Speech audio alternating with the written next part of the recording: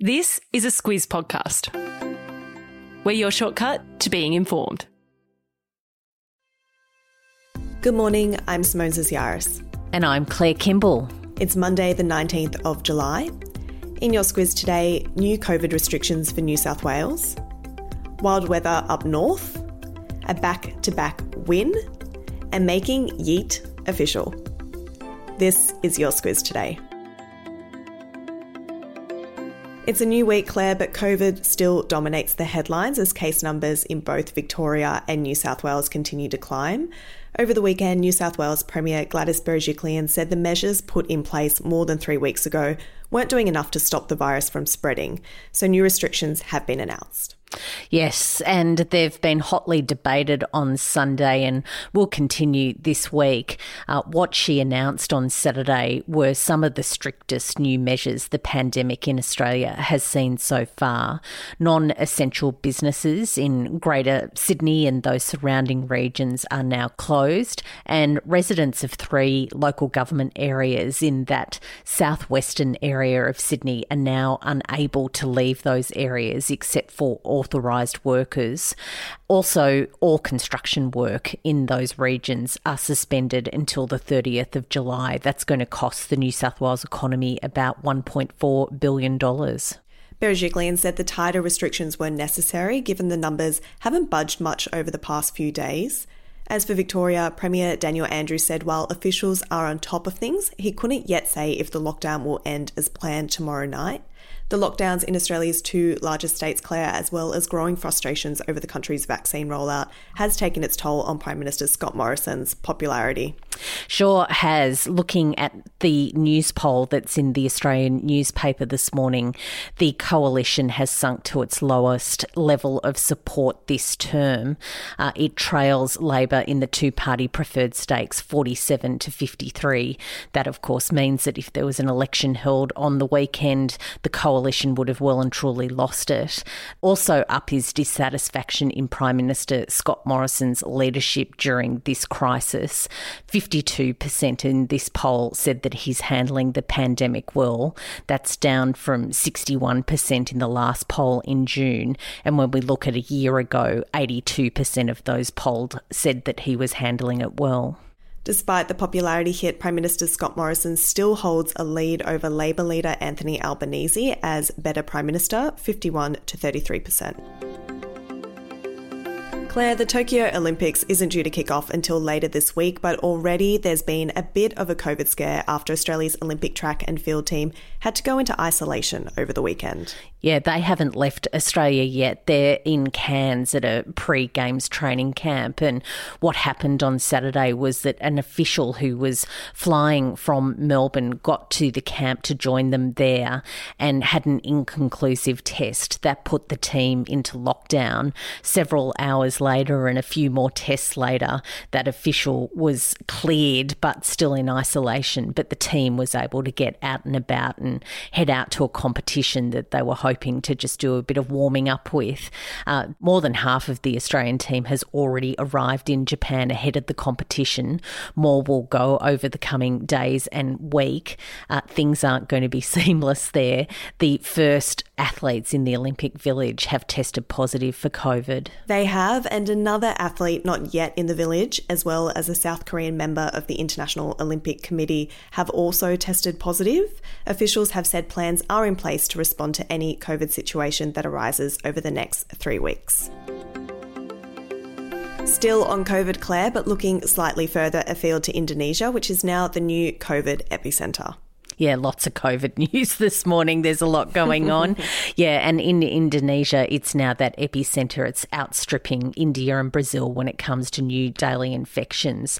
They're reporting more than 50,000 infections a day and 1,200 deaths. That puts them right up there. But of course, like India and Brazil, officials are saying that the true number is likely to be much, much more than that. As you say, there's been a lot of COVID-related news today. So to wrap things up, almost all of Britain's and many of Scotland's COVID restrictions will be lifted today. It's been a long haul for those in the UK, Claire, who were locked down at the start of January. That said, COVID is still a problem, with the country reporting 48,000 new daily cases yesterday. Prime Minister Boris Johnson has stressed that while restrictions are being lifted, people still need to remain cautious. On the podcast on Friday, we talked about those severe floods in Europe and in particular in areas in Germany and Belgium. The latest is that at least 188 people have died, and authorities, Claire, say they expect those numbers could rise, with many still missing. Many are still missing, and there is a lot of work and a lot of clean-up to happen there. When you look at pictures, which no doubt, Simone, you'll put into the episode notes, they're really quite devastating. German Chancellor Angela Merkel visited the area overnight, and she said that I can almost say that the German language doesn't have the words for the destruction that's been wreaked. Yeah, as you say, Claire, those photos are pretty devastating. While we're on the topic of extreme weather conditions, Claire, there are now more than 70 fires burning on America's west coast. The largest are in California and southern Oregon, with dry forests, strong winds and hot weather making it difficult to get the blaze under control. The Tour de France, it's been running for a few weeks now, but if you haven't heard of it, it's a men's cycling race around France. And the name to know, Claire, is Tadej Pogačar.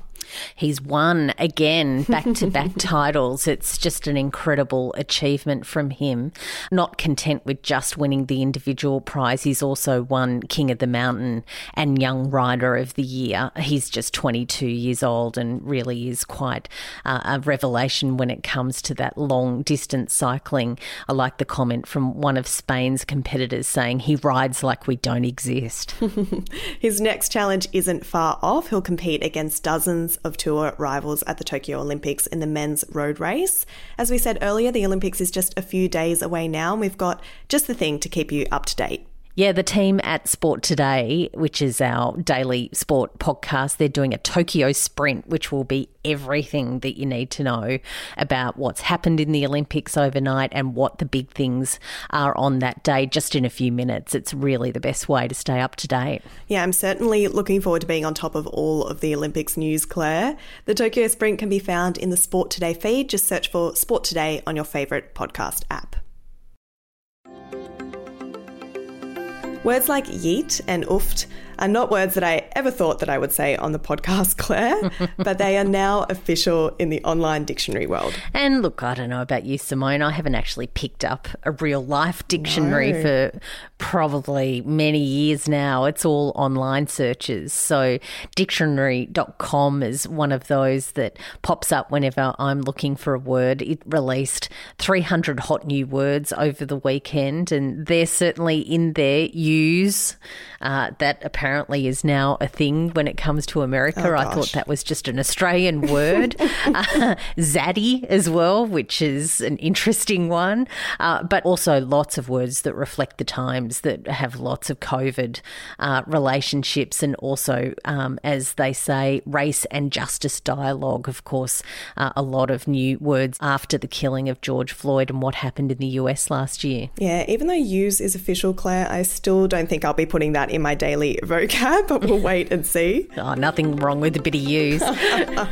Before we wrap up, just a reminder for parents with kids aged 8 to 12 that Squiz Kids is back. It's a quick news podcast for kids without all the nasties, which might be handy, especially if you're learning from home at the moment. You can check it out at squizkids.com.au. That's all from us. Have a good one, and we'll be back with you tomorrow.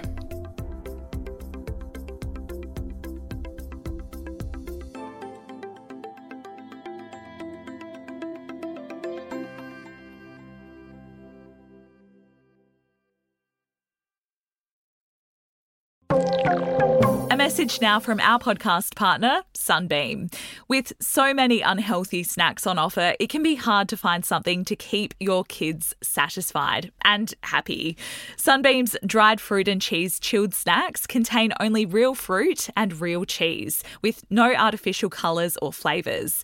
And they're a great source of calcium. It's a snack you can feel good about giving them while you're on the go.